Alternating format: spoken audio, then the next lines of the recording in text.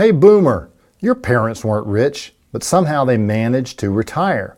What changed? Everything. Life was very different for your parents, both during their working years and in retirement. On average, for people of your parents' generation, lifespans were shorter. Life expectancy in the United States in 1900 was less than 50 years. By the time of the Great Depression, by the time your parents were probably being born, it was up to about 60 years. Today, if a husband and wife both retire at 65, there's greater than a 50-50 chance that one of them will live beyond age 90. And the second thing to remember is that lifestyles were lower for your parents. The average size house in 1973 was 1,000 square feet smaller than today's average size house, and it was filled with more people. Think of all the technology to which most of us become accustomed to, or maybe should I say dependent. For many of these, we pay a monthly subscription or we buy a new updated device or appliance because the old one no longer works or has become supplanted by something newer and way cooler. Well, the third thing to remember about your parents is that their retirement incomes were lower, but they were guaranteed. A generation ago, most Americans were either covered by a pension plan that replaced their earned income after they retired, or by Social Security, which served the same purpose. Because life expectancies were shorter and the income needed to fund them was lower, both private pension plans and the Social Security system was able to guarantee the lower retirement incomes needed for your parents' lifestyle. But retirement for the baby boom generation is turning out to be very, very different. Boomers may tend to romanticize the desirability of their parents' retirement, but few would opt for their shorter lifespans, lower lifestyles, and less income. Here's the way I see it for the baby boom generation now facing retirement. First of all, boomer opportunities are greater than their parents, but the guarantees are gone.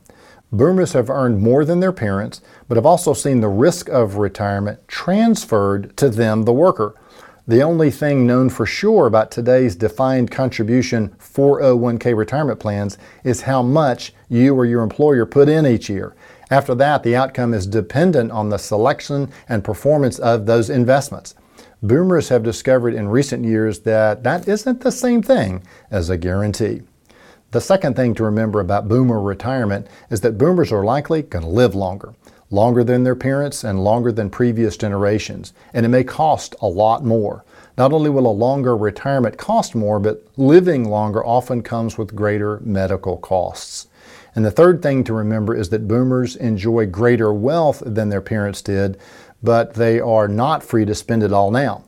By any realistic measure, boomers have enjoyed more wealth than their parents did. Bigger houses, bigger cars, bigger travel opportunities, vast recreational and entertainment choices, and technology that was the stuff of daydreams for their parents. The good news for the boomer feeling unprepared to face retirement is that there are lots of planning and risk mitigation strategies available to them today. This is a big societal issue, and lots of smart people have been thinking about how to address this problem.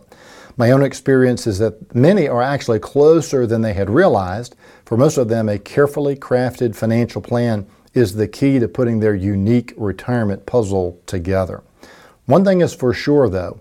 Wistfully gazing into the rearview mirror will provide few hints about how one should proceed into the future. This is not your parents' retirement. Offering you wisdom on wealth, I'm Byron Moore. Is it time for us to meet?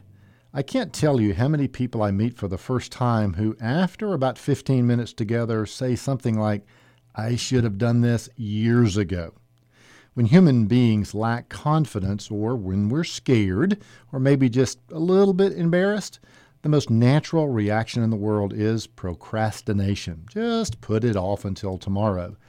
If that's you, I just want to say your situation hasn't gotten better because you've put off dealing with it, and it probably won't get any better if you keep putting off dealing with it. So let me offer a couple of options to you. With every potential new client that we come into contact with, we have something called a preview meeting. A preview meeting is all about communication, listening, and getting to know one another. It's a chance for both of us to kick the tires and see if the services that we offer are a fit for you. These days, we're focusing a lot on helping people get out of debt.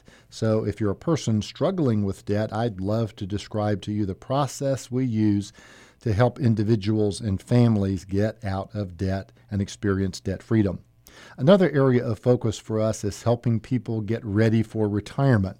Just the other day, an article crossed my desktop talking about how many Americans are falling behind in the race to build retirement savings. And if that's you, I sure do wish that you'd call.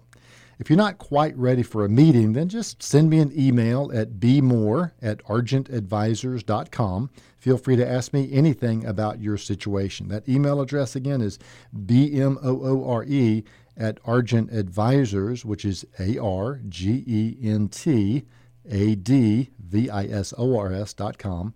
And again, feel free to ask me anything about your situation. Just remember, stuff doesn't get better by itself. I might be able to help, but not until you call or write. So I hope to hear from you soon.